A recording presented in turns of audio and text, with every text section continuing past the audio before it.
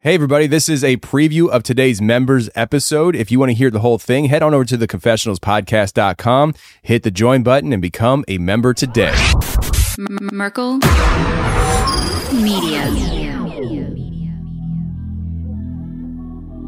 This was all circulating around the base that a giant had been killed, but no one was supposed to talk about it. I saw 3 long, bony fingers reach up underneath the door, curl up to grab it, and then disappeared. When he came over to me, dude, he slithered over to me. And this giant comes out of the cave and they're all frozen. And he starts running and firing at this giant. Well, the giant moves. He's got a spear in one hand and he's running really fast and spears Dan and holds him up like this. Somebody yells, shoot him in the face, shoot him in the face. They basically decapitate him. Got closer. When he got about 15 yards away from me, I raised that 12 gauge and I blowed his head off. I feel something pulling at my leg, and I look over and there are 2 small gray entities pulling at me. And they're literally, I'm getting pulled off the bed. I reached my hand into this bush and I touched air. Couldn't breathe and I couldn't move because I know I'm seeing a monster.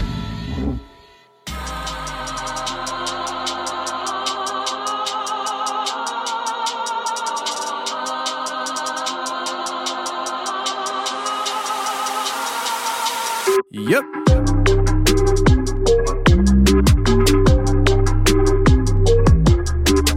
Welcome to the show, everybody. You're listening to The Confessionals. I'm your host, Tony Merkel. Thanks for being here. If you have a crazy, wild experience you want to share with me on the show, go ahead and shoot me an email. My email address is theconfessionals@theconfessionalspodcast.com. That's theconfessionals@theconfessionalspodcast.com. Or go to the website, theconfessionalspodcast.com, hit the contact section, and you can reach me that way as well. Either way works for me. Just get a hold of me. Welcome to another members episode. Before we get into today's program, I just want to remind you, members, that we do have a archive that's going to be growing of audiobooks on the website for your listening pleasure. A lot of these audiobooks are dramatized, so they actually keep your attention more than the typical audiobook of somebody just reading the book. It actually has sound effects and really kind of draws you into the story. So if that interests you, go ahead, check that out on the website underneath the members tab. There is now an audiobooks section waiting for your listening pleasure. Now, this week we have Jesse coming on the show, and Jesse's actually from Tennessee, just on the other side of the state that I'm from. So she's about 6 hours from me.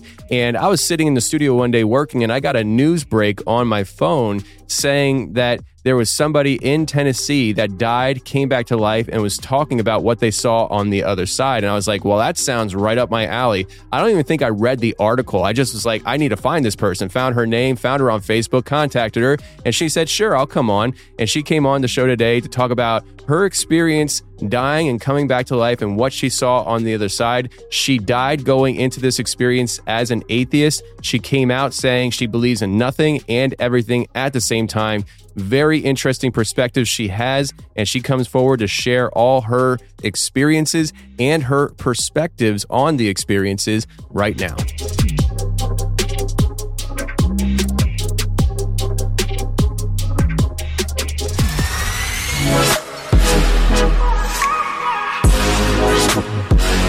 Okay, today we got Jesse on again, right, Jesse? Yes. Technical difficulties? Yeah, but it all works out. It happens a lot, Jesse. Don't even think twice about it, because we get that a lot, because it's technology's it doesn't always work the way you want it to work. So and it's an after effect for near-death experiencers, anyways, to have a weird influence on tech. So is that right? Doesn't surprise me. Yes, it is. Wow. Yep. Okay. Well. Yep. Well, on that note, everybody, this is Jessie, and she had an NDE, near-death experience. Yes. So, yes. Hi. Well, I'm not going to try to reproduce the 10-minute conversation we just had. So we're just going to start fresh here.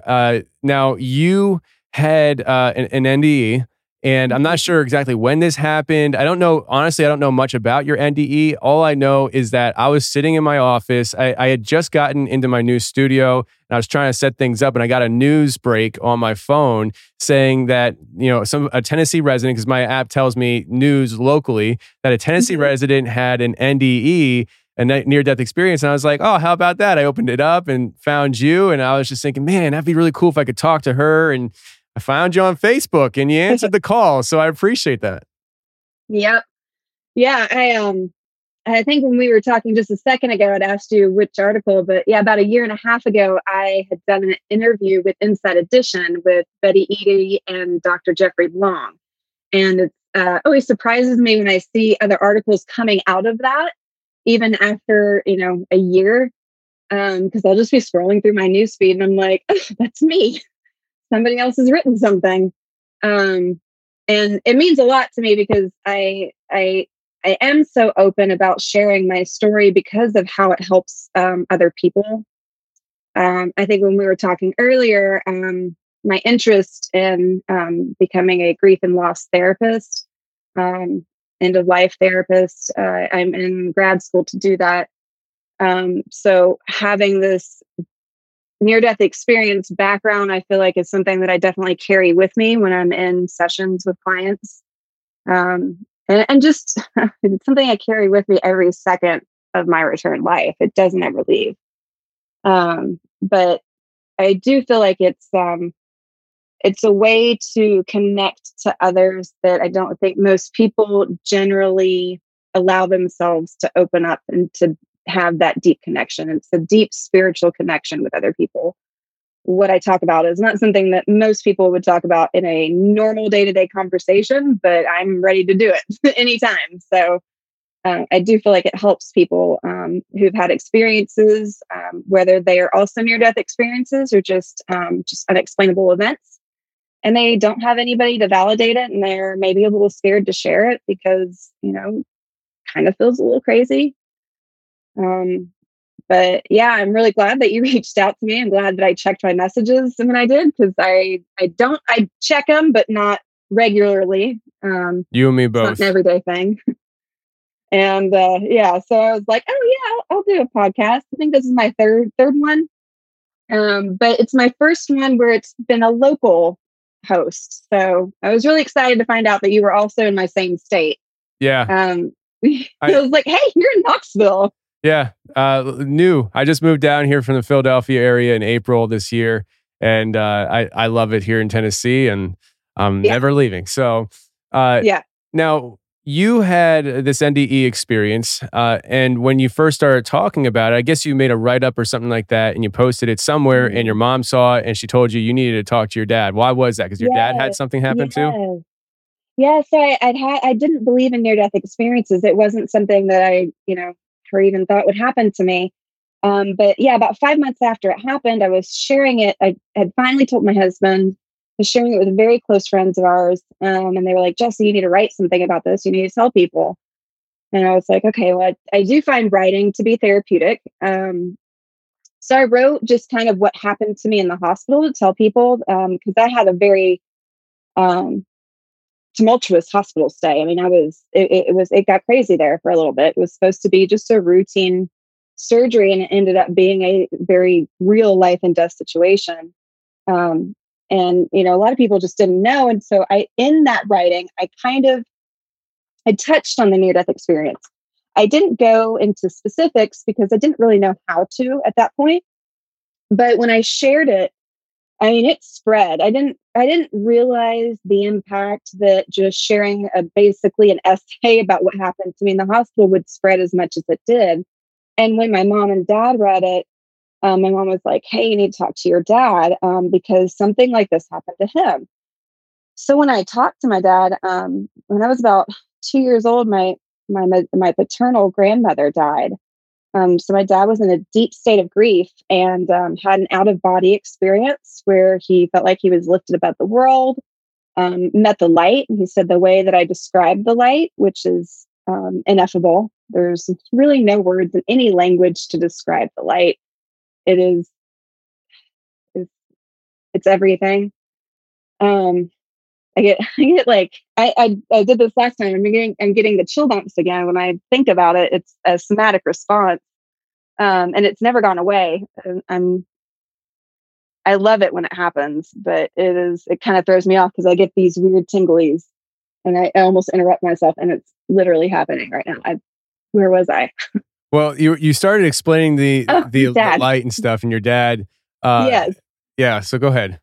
So my dad had met the light, and he said that the way that I described it was exactly how he felt when he saw it. He said that he'd never told anybody; he'd only ever told my mom. And so for his daughter, who he'd never spoken about, his daughter ends up having, a near-death experience. And I know some people get those terms kind of muddied a little bit. Some people consider a near-death experience. Like if you define a near-death experience as like, oh, I came so close to, like, I almost died there. Like, then I've had hundreds being a horseback rider. Like, we've had plenty of close calls, but a near-death experience, in the academic sense, is when somebody has, they've either had clinical death or they are close to death, and they've had this phenomenological experience where they have, out of body, usually encounters with the light. That's not always necessary. But you don't have to be dead or near death to encounter the light. And I think that's what was going on with my dad. Because he wasn't close to death. So I would call his a spiritually transformative experience. And then when you are close to death or have experienced clinical death, and you leave your body and you have a sense of type of consciousness when you shouldn't really, that would be a near-death experience. There's plenty of researchers. There's actually even a test that you can do called the Grayson's NDE scale that was made by Dr. Bruce Grayson. So if anybody's ever like, hey, I don't really know if I've had one, Google the Grayson NDE scale. You can rate yourself on that. But it would give you all the elements of what an NDE would entail, at least in the academic sense. So yeah, it helped sharing that with my dad. I think it helped both of us. And then just the way that little essay, just that little writing spread around the world, I was like, I didn't realize the impact that it would have, the ripple effect that it would make. And it really did change my near-death experience itself, changed the entire trajectory of my life. But being as vocal about it as I have been has also been part of that. And, I get both sides. And for people who don't believe in this, like, I'm also like, I fully support you. I know that what I am about to say is going to sound crazy or impossible or out of this world. And if you don't believe me, that is also correct. You don't have to believe me. I would not ever say anything that I felt was ingenuine. I believe me, and that's all that matters. And it's amazing that when you do talk about it, how many people that you do encounter that have had these experiences and just they don't have the words or the community support to be able to discuss them. So in a way, I feel like I'm advocating for that and for other people. That's really cool. Before we get into your story on what you just said, do you get a lot of people, or have you had people reaching out to you that have had similar experiences that want to talk to you about it? Yes. Okay. Yep. You can almost, what's really interesting is if I am in a physical space with another person who's had an experience like that, I can pick up on it. Really? So I will know even before they say anything. And I won't know why, but I will know that I am drawn to that person. I will always figure it out. But yes, even I get messages quite a bit from people. And some of the comments, like on that Inside Edition interview, are just me, the comments. But, when I scroll through, I see so many people sharing their own experiences or witnessing their loved ones on their deathbed who, have said things as they were passing, that validates, like, for them, it's like, oh, my grandmother was seeing, her deceased husband, and she was saying that everything would be okay. So it helps them too, I think, process their own grief journey. It's just, I am in a very, I feel like this, I take this very seriously. I feel like this is sacred. And I'm very honored to be able to have a platform to be able to share my experience so that other people don't feel so alone. And yeah. Awesome. But yeah, I get both sides. I get the no way that happens and the yes, I believe her because it happened to me. So yeah. Well, I'll tell you, our audience is very open-minded, and they think outside the box a lot. So when it comes to traditional thinking and traditional ways that people in society are taught to think, my audience doesn't fit that mold. They march to the beat of their own drum. So I think you're on the right spot here for them. Let me crack my knuckles because I'm about to take you on a little ride back. Yeah. I feel like they want you to unleash right now. They want you to like, so traditionally what we do with the show is we hand it over to the guest and we let them start from the beginning of their experience. What were they doing? Where were they? How did whatever happen? And just go into your experience. And like I said to you before we started recording, feel free to say anything you want. I don't care if you think, oh, he's going to think I'm crazy or he's not going to. It doesn't matter if I agree with you or anything, or the audience. No, I'm already ready with that. Like, awesome. It wouldn't matter if you didn't agree with me or not. I would be very open. Perfect. So what I feel like it's important to, before we get to the very specific event that put me in my NDE, to state that prior to my near-death experience, I did not believe in them. I had no information about them. I was raised Catholic, but when my best friend, it was me and my husband was in a band. And so we have a very close knit band family. And one of our band brothers died. So the band had kind of broken up for a few years, but we're still a family. And one of our brothers had died in June 9th, 2011. And I'm going to kick myself if that date is wrong. Pretty sure it was 9th.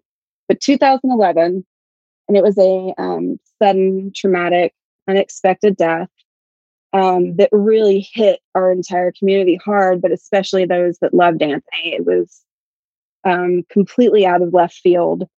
And he died of an opioid overdose. And it was just, that type of grief was completely new to me. I didn't know that anything could hurt that bad.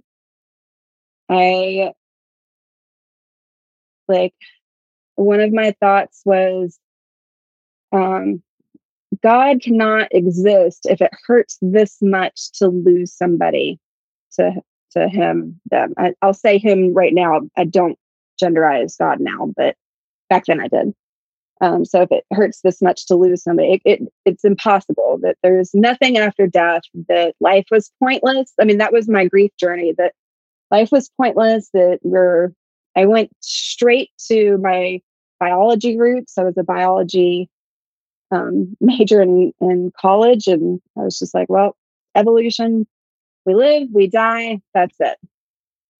Still have a good life, but that's all there is. And it was really heavy in my grief for a really long time.